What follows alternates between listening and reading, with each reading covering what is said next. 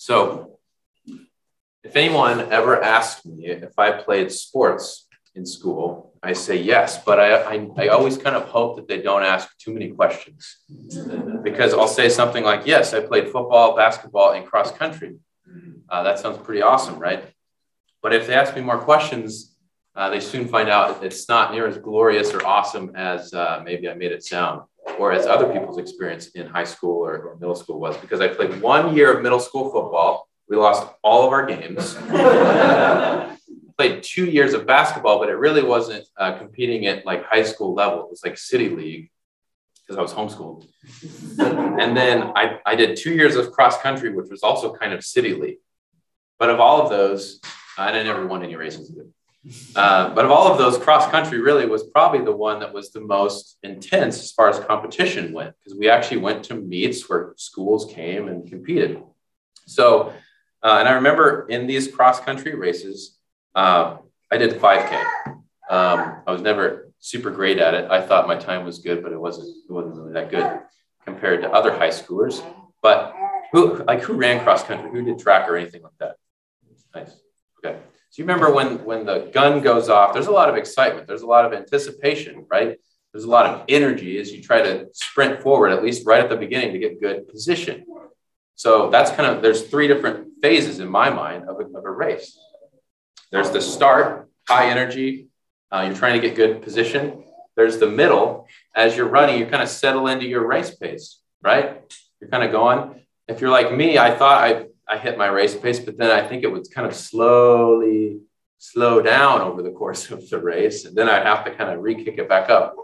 And then thirdly, there's the end of the race where you can see the finish line. Personally, my favorite part, you can see the finish line. You know, if you kick it in as hard as you can, you're going to make it there. I think I was always funny to watch at the end. I would sprint in, hit the finish line, and then a lot of times my legs would be so wobbly I'd almost like fall over. It was funny. It was funny to watch. So, you know, several places in the Bible, the authors use different sports analogies to teach us certain truths about life. And honestly, one of the biggest ones is it's like a race. The Christian life is like a race. There's other ones. Boxing comes to mind. Paul uses that in 1 Corinthians. But it's like a race. And really those 3 phases, what I want to talk about today is running the race well.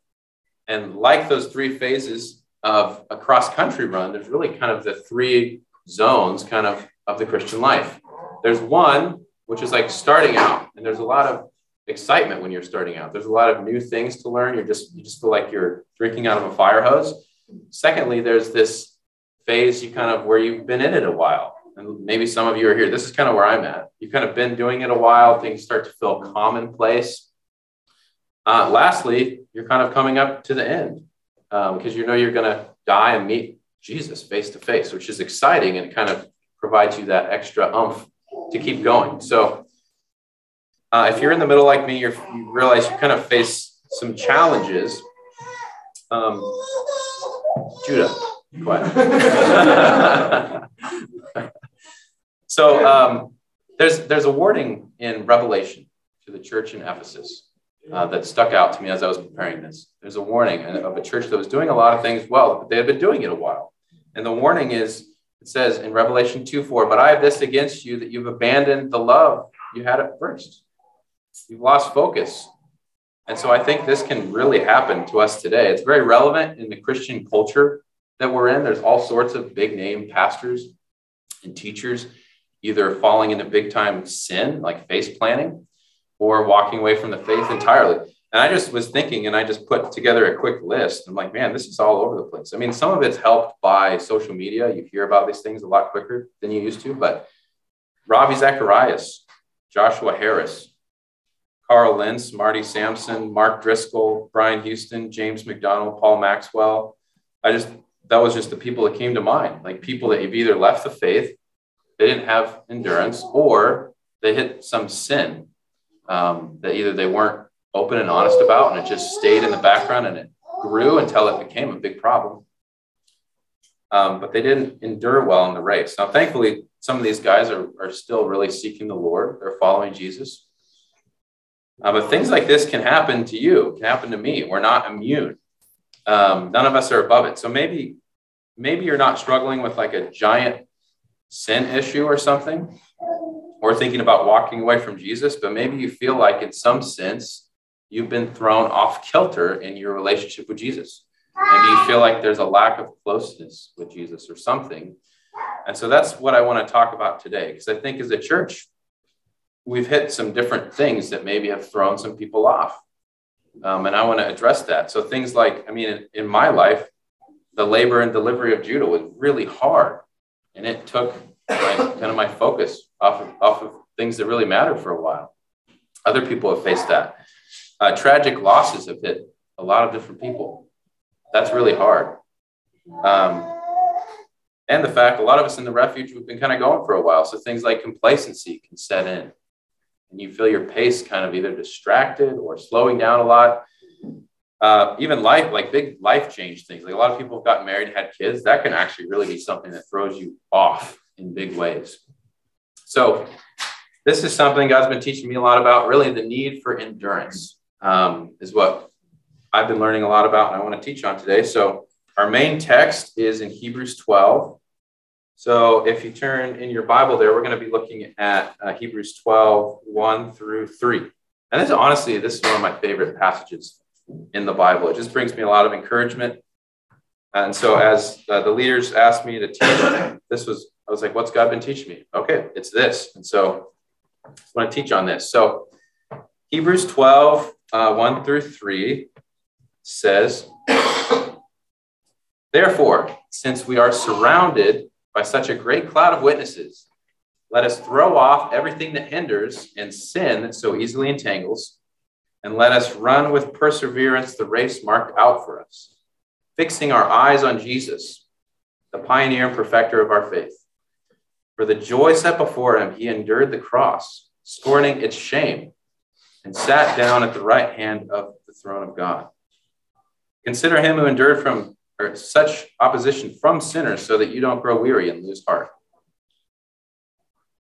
So a little bit of background on Hebrews. We're not actually sure who wrote it. There's a lot of people think Paul. I actually think Paul for a couple of reasons, but there's other theories. The theme in Hebrews is really the greatness of Jesus and the greatness of the new covenant and how to live in light of those two things, the greatness of Jesus and the greatness of the new covenant. Chapter 11 is really key into understanding chapter 12. The lead up to chapter 11 is something like this. So since Jesus is greater than angels, than prophets, than Moses, than Aaron, and the new covenant is better than the old one, how should we live in light of that? And then Hebrews 11 points us to some examples. Hebrews 11, who knows Hebrews 11? It's called the what chapter? I was thinking faith chapter, but you're right. The Hall of Faith sounds better. Okay. The Hall of Faith. There's all these examples of men and women who ran the race well as far as faith goes. So Abel, Noah, Abraham, Sarah, Isaac, Moses, on and on. Men and women who believed God and acted in faith. Who's read it? Has anyone not read Hebrews 11? I'd highly encourage you read it. Be encouraged by these. Check it out. Go read it. So, they ran the race well. They're there as examples for us. Now, did they run the race perfectly? No, but they did. They did a good job and are examples for us. So take a look at, I want to point this out. The first word is therefore. You've probably heard this before. Whenever word's therefore is there, you want to know what it's there for. Thank you. And so that word ties 12 back to chapter 11. So I think this is one of the cases where the chapter breaks aren't super helpful. In fact, they kind of cause us to put a distinction between 11 and 12. That's not helpful. But this comes right after in the writing, and the therefore is pointing back to the men and women of faith that I just went through the list of. So, and then I also wanted to point out the word witnesses. That's the word. We get that word comes from the word for martyr. The word for martyr means witness, but more definition was added to it later, meaning someone who also died for their faith. So the translators use witness. It's actually more of an appropriate term to use. They're witnesses of something. And then I also wanted to point out the word to run the race. Let us lay aside and run with endurance the race. The race comes from the word that we get like agony from. It's very similar. So the point is it's very difficult. It's not an easy race. It's very difficult. So think hills and things you got to go around and stuff like that. So it's not an easy race. So if you've ever heard teaching on this passage, you maybe heard something like this. And this is honestly what I used to believe about this passage, that it was setting up a scene for us. And the scene is that there's a stadium and there's all these men and women of faith in the stadium, and they're watching you go around the track and they're cheering for you and encouraging you. Who's kind of heard that or maybe thought that about this passage? Yeah. I want to put that out of your mind and give you what I believe is a different image that this gives us. And the question is, what are these people witnesses of or witnesses to? Are they witnessing you or are they witnesses to something else? And I would argue, instead of the scene that they're witnesses to you, cheering you on, they're actually witnesses to the life of faith and how God answers and responds to faith. They're witnesses to the great value of living the life of faith. So we're surrounded by a great multitude of examples, of witnesses. I don't think they're witnessing to us, encouraging us. In fact, there's very little, you could make a case, but there's very little in the Bible that suggests that people are actually up in heaven watching you and me. It's kind of a nice thought, honestly, especially at a funeral or something like that. There's not a lot that points to that. This is one of the main texts that's used. And actually, I believe if you read it in context, you realize that's not what it's saying. It's saying that these men and women are witnesses to the life of faith, to the great value of living the life of faith. They're supposed to be witnesses and examples to us in that way. And so the idea is, since we have these great examples that did it like that, let's do it like they did it, right? Who wants to do it like they did? I mean, that's what I want. So, but first, something we got to realize, you got to be in the race first to run the race. You can't just be sitting on the sidelines thinking you're in the race. So how does one enter into the race? How do you get into the race? You got to be born again to be in the race. And that's simply, it's believing the simple message of Jesus, that you're a sinner. You deserve punishment for your sin. You're more of a sinner than you even probably realize you are, and you deserve punishment for that.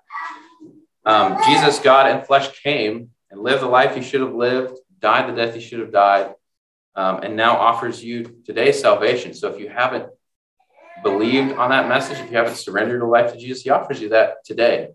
So that's how you get in the race, because when you believe that, he gives you his spirit and you're born again. You're in the race then. So if you're truly a follower of Jesus, you are in the race. There's no ifs, ands, or buts about it. You're either in the race running well or you're in the race kind of not running well. You know what I mean? So again, the idea is since we've got all these great examples surrounding us, the word is a cloud or a multitude of these witnesses to the life of faith. Let's do it like they did it. Let's run this race like they did it. So I think this passage lays out two specific things to do in which to do that well. And so one is to throw off everything that hinders and to also throw off sin that entangles. That's the first part. The second part, which we'll get to later, is to run the race with perseverance, fixing our eyes on Jesus. So there's kind of a two-part. It's like throw off stuff that hinders and entangles. And the second part is fix your eyes where they need to be fixed. So that's where we're going to spend the rest of our time. The first part is things that hinder and sin that entangles us. So I think the sin one's pretty obvious, right? It's like if you're in known sin, habitual sin, you're obviously not running the Christian life, the Christian race well. You're hindered in a big way. So I was thinking to kind of keep with the race analogy, sin would kind of be like something in the track or on the course. It's like a giant log. And you're running and you see the log, there's no way you can make it over it. You should probably just go around it. But for some reason, you think it's going to bring you so much joy to try to run into the log. I don't know why. that you just run into the log and you trip and you face plant. And then you get up, and at that point, you've got a choice. Like, are you going to do the same thing again, or are you going to kind of go back around? And a lot of us have faced this, the battle with sin. You kind of get up, and you're like, well, maybe next time I won't do the same thing. And you don't change anything. And you end up going right back around and hitting the log again and tripping again. And you're like, why did that happen? I don't know. We kind of do that with sin, don't we? We don't deal with it as intentionally as we should. And so we keep like tripping over it. Another analogy I thought to kind of keep with the race analogy is, so imagine that you're in the race and off to the side, you see an area with a sign and it says, danger, keep out, quicksand. And you think, maybe I could kind of run close to it, but I won't get in trouble. That's not what I'm doing. All right. Some people do it. Maybe I can get as close to it as possible and I won't fall into it. And so you get close to it, and before you know it, you're in up to your ankles. And then before you know it, you're in all the way up to your waist. And you're like, how did I get here? I never intended to go this far, but now I'm in the middle of this quicksand and I can't get out. It's hindered you. It's trapped you. So that's some of the images I want you to have in your head about this sin entangling you. It will literally stop you in your tracks. So if you have, and what I'm talking about is known sin. We all sin in many ways. Sometimes we don't even realize it, but the things in your life, God's asked you to deal with, are problems and you just haven't. That's the things I'm talking to you. It's going to hinder you in your race. So that's one of this will be a plug for CD groups. That's one of the reasons we have CD groups, to help us with our big sin issues. And sometimes I don't feel like going to CD groups, but then I realize, it really helps me and I need it in my life. So the idea is, let's get radical about dealing with those sin issues. If you really want to run the race well, like these men and women of faith, and ultimately, like Jesus is our example, we need to deal with these sin issues in our lives. And that's one of the reasons here at the Refuge we're so big on holiness, because we all want, I want you guys to run the race well, and I want to run the race well. So I don't want you guys to be hindered and entangled with sin. And I don't want, I know you guys don't want me to either. So to realize any sin in your life that you aren't dealing with, it's a threat to you and hindering you. And it's also going to damage and hurt other people in the race as well. It's not just you. It's never just you. It's hindering someone else as well. So that's the first part. I love that the author makes a distinction between sin and things that hinder, because I think, and I know, there are things in your life that aren't sinful that will hinder you. There's good things in your life that aren't sinful that will hinder you. So I was trying to think, what are some more analogies in the race that we can kind of think about? It's kind of like have you ever seen, you probably never seen this because somebody would be a moron to do this, but somebody in a race, carrying giant dumbbells or something. It's like, dude, either you're training for the military or you're a moron. You're not getting anywhere with this. Or I was thinking, if you saw Brandon Heisong out for a jog, but he's wearing his skinny jeans, dude, there's no way you can jog well in skinny jeans. They're gonna hinder you.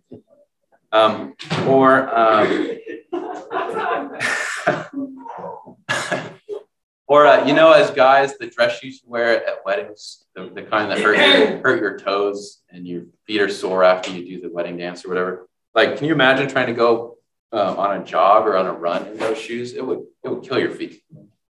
Or I also thought about for backpacking people, if you have that 50-pound pack trying to run, again, you're either in the military trying to train or you're just a moron.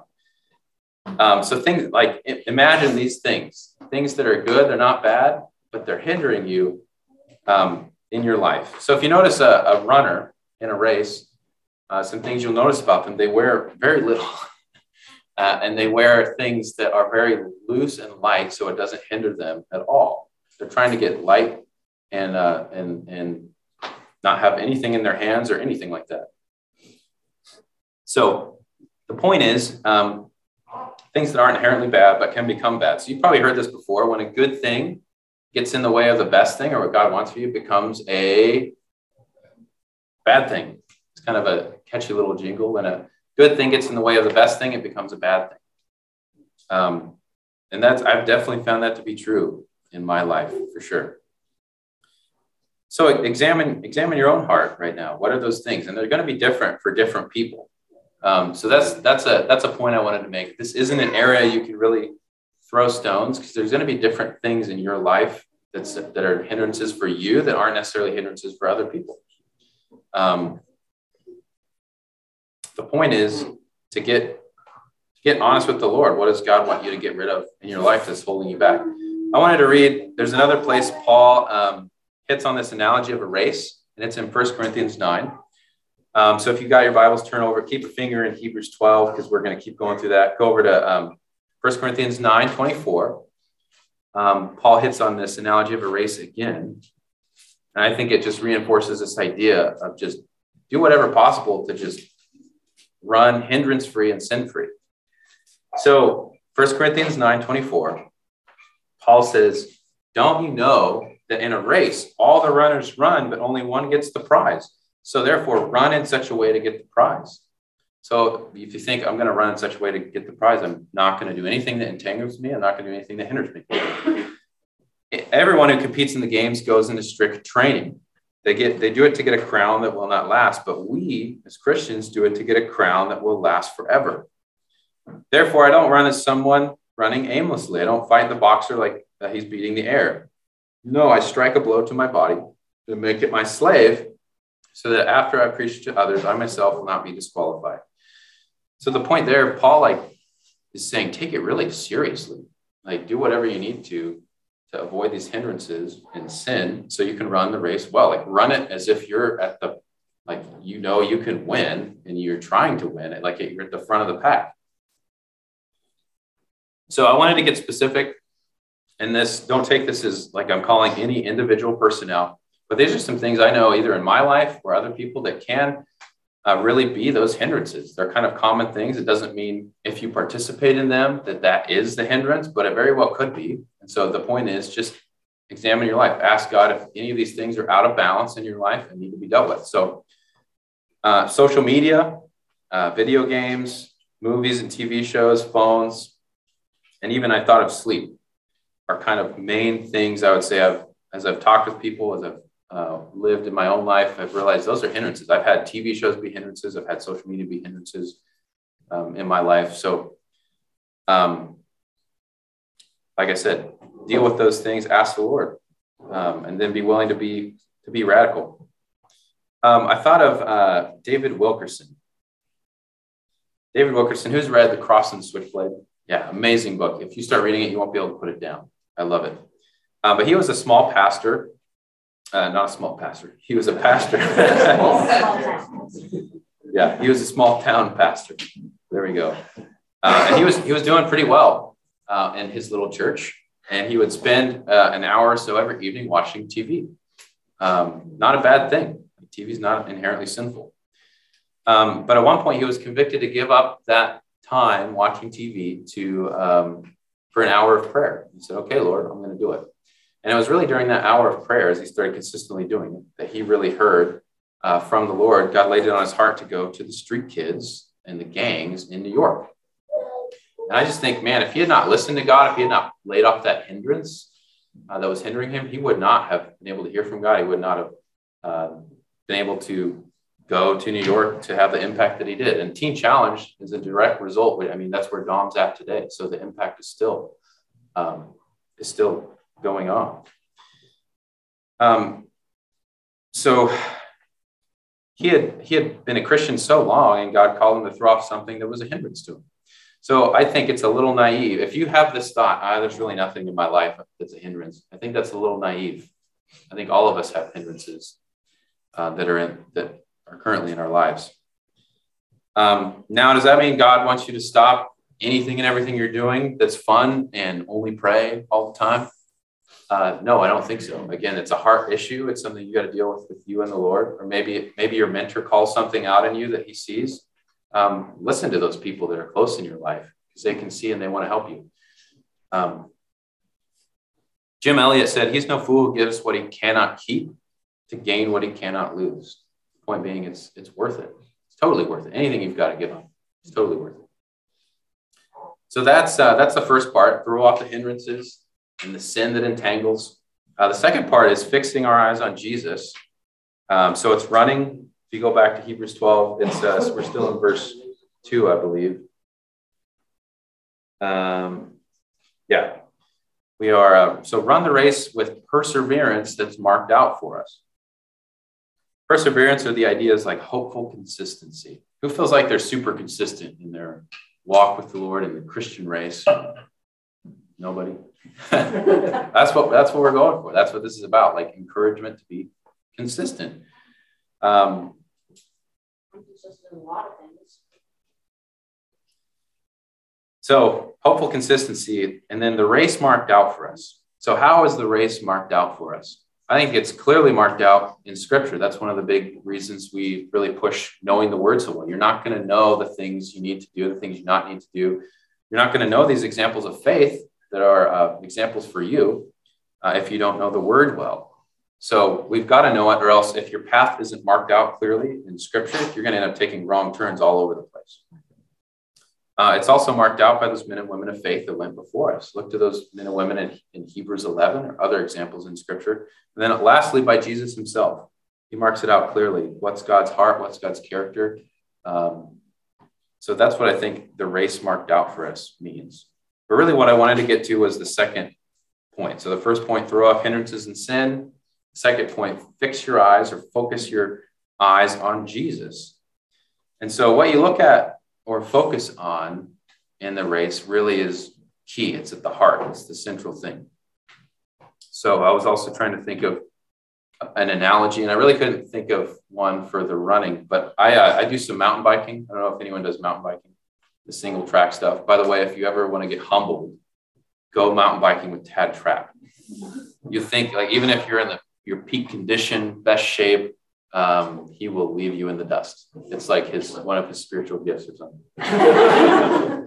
It's unreal. Anyway, so in mountain biking, like you're on a tiny dirt trail and you're biking along, it's really not good at all if you look directly in front of you, because if you're trying to like look and avoid all the little stones or whatever, you will crash and you will become part of that trail. You'll crash and burn.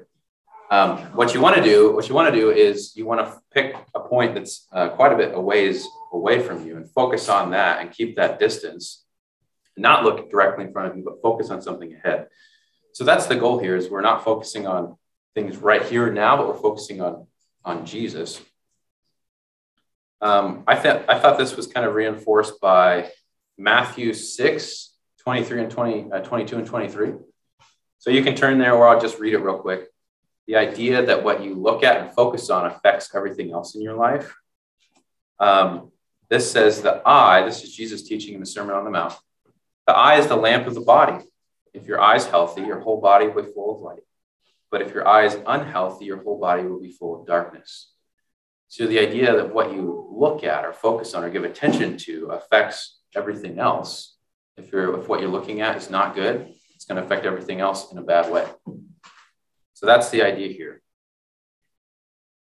So the word for looking to Jesus, the word for looking, it kind of expresses this idea of looking away from something and looking to something else. Kind of the idea of repentance, but in a different way. This is like focus driven. So get your focus off something and focus on something else. So what are some of the things, I was trying to think, what are some of the things that are things we are not to focus on? Or said another way, if you focus on these certain things, you're not going to run the race well.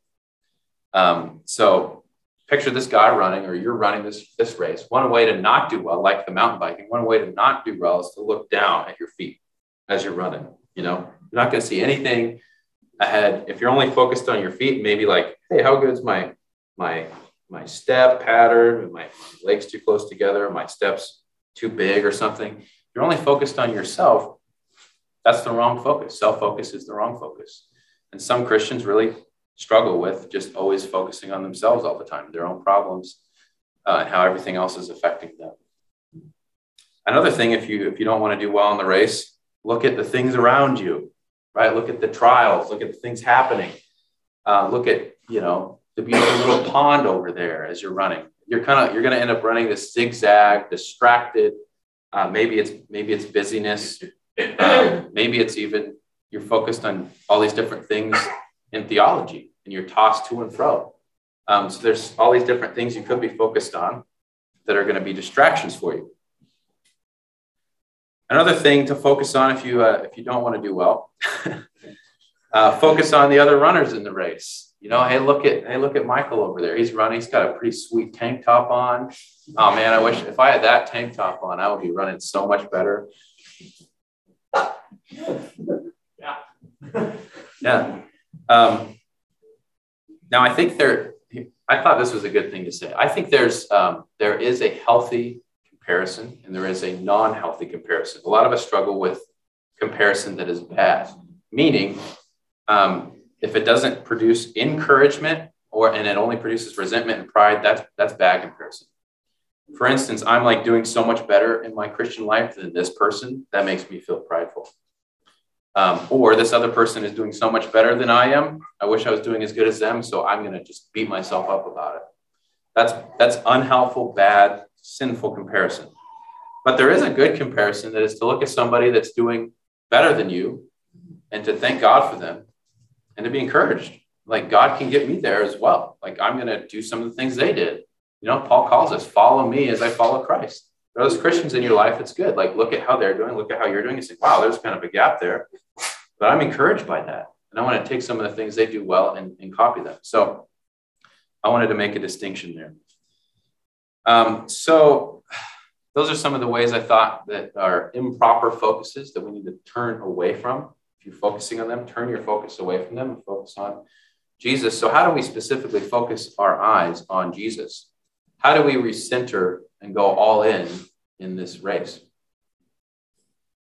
The passage again, I'm just gonna keep reading it so it kind of imprints in your head. I think this is a great one to memorize. But it's fixing our eyes on Jesus, the pioneer and perfecter of our faith. For the joy set before him, he endured the cross, scorning its shame, sat down at the right hand of the throne of God. Consider him who endured such opposition from sinners so that you don't grow weary and lose heart. I don't know, have you ever felt weary in your Christian life and in the race as we're talking about it? You ever felt weary? I felt weary at times for sure. Stuff that makes us weary. Hard stuff happens in life. Really difficult, tough things that make us weary. Or just, like I said before, getting complacent and just growing kind of cold in your passion towards Jesus. Those things cause us to grow weary. And the antidote is to remember and think about, focus your attention on who Jesus is and what he went through for you. How often do you, like in your own quiet time, just recenter your mind on the simple things Jesus did for you, how much he loved you, what he went through for you? So the first part, he's the founder and perfecter of our faith. That really denotes the one who makes a beginning. He's the kind of the leader of this whole army of faith. He's the captain, and he promises to sustain you through it. It's only by his power that you're going to make it through this race, and he wants to give it to you. He wants you to succeed in this race more than you do. So we're exhorted to look to Jesus as the ultimate leader and example to whom there's no comparison. And then to think about what he did on the cross. He went through on the cross because it says the joy that was set before him. Have you ever thought about that? Why does it say the joy that was set before him? I think there's two things that kind of compounded that joy.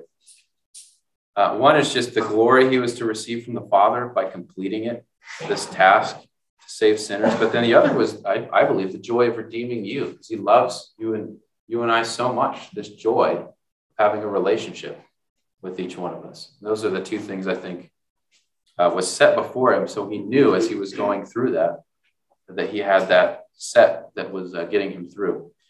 And then it says scorning and despising. It's shame. I think it's hard for us, unless maybe you've watched The Passion, the movie. I think it's hard for us to imagine the disgrace and shame and everything Jesus went through on the cross. I think methods today don't really even compare. So like the gallows or guillotine or whatever we kind of know today don't even really compare to what Jesus went through. And this says he basically disregarded all of that for you, for me. I just think, thank you, Jesus. Hallelujah. Praise you for that. And I like, it says that he sat down. He finished. And have you thought about this? All throughout the Old Testament, there were priests, but they were always standing. They were always doing things. There was always more to be done. Jesus sat down as our true and better high priest as an act of completion, that it is done. It is finished. He has conquered sin. He has conquered death on your behalf. So the idea is focus, consider, dwell on, like let it percolate in your mind, these things that are true that a lot of times we just hear over and over and we grow accustomed to them and we don't really dwell on them. Focus on these key things. And I think if you consistently center yourself on Jesus like that, remember those things that you're going after, like why would you want to keep sinning? I asked myself, why would I want to keep sinning? What would it look like if I really believed those things and was running this race well? I wouldn't even be tempted by any sin if I was really going after those things. Like the contrast is so great. Why would you want to hold on to any hindrances in your life, things that are weighing you down? You wouldn't. You just want to get rid of them. So if we place Jesus in this exalted position like that, when you think about these things, it's like, why would you want anything less? So, like I said, this is something God's been reminding me, teaching me in my own life, because we went through a pretty difficult labor and delivery. That's been the latest, the thing that was very difficult, that I feel like kind of threw me off track a bit. Like Judah's been a joy, seriously. I mean, nothing's taught me so much about God's love than having a son. But the labor and delivery was very, very difficult and intense. There was an emergency room visit after the delivery. There was a lot of like sleepless nights. I don't think I've ever been that tired before. And so for the next, I don't know, my CD group guys could probably tell you, but maybe a month or 2 months after that, I just felt like I was like off. I didn't know what it was, but a lot of times I was not getting up, spending time with Jesus. I was like so tired and kind of using that as an excuse. Like I had this new thing in my life, and so it's an excuse for me not to put Jesus first in my life, which is silly now thinking about it, but it seemed pretty legit at the time. But it was really a tad kind of, I was just sharing him all this stuff with him, and he kind of was just like, dude, you know what's the most important thing in your life. You know what God's told you to do. Like sometimes you just got to muscle it, and you don't feel like it. Sometimes you just got to muscle it. And so I can really attest that when you do that, and when you put God first like that, it really makes all the difference in the world. So that's my encouragement to you. My focus was off, and it's so easy. Like good things can do that, bad things can do that. Just shake your entire focus. So in conclusion, I wanted to just hit on a couple other passages. Paul in 2 Timothy, continuing the race analogy, he says, like as he's getting ready to end his life is coming to an end, and he realizes, and he looks back over his life. He says in 2 Timothy 4, 7 through 8, and I want this to be true of us. He says, I have fought the good fight. I finished the race. I kept the faith. Now there is in store for me a crown of righteousness, which the Lord, the righteous judge, will award to me on that day. And not only to me, but all those who have longed for his appearing. And that struck me too. Like, how often do you think about when Jesus is coming back? How often do you focus on that? Do you long for it? Do you earnestly desire it? A lot of times I don't spend much time thinking about it. But that should be something that spurs us on in the race, kind of like looking at the finish line. Like think about Jesus coming back in glory. Man. So I just encouragement as a church, let's repent of the sins we need to. Let's get rid of all hindrances. Let's run this race. Let's refocus. Because I think the mark of the more you grow in Christ, one of the marks of a mature Christian is how quickly do you recognize that you're off focus, and how quickly can you refocus and recenter and do those things necessary. Psalm 119, the psalmist writes, turn my eyes from looking at worthless things and revive me in your way. So that's my prayer for us today. Here at the end, I asked Sam to play a song. It's Turn Your Eyes Upon Jesus. I thought this just captured the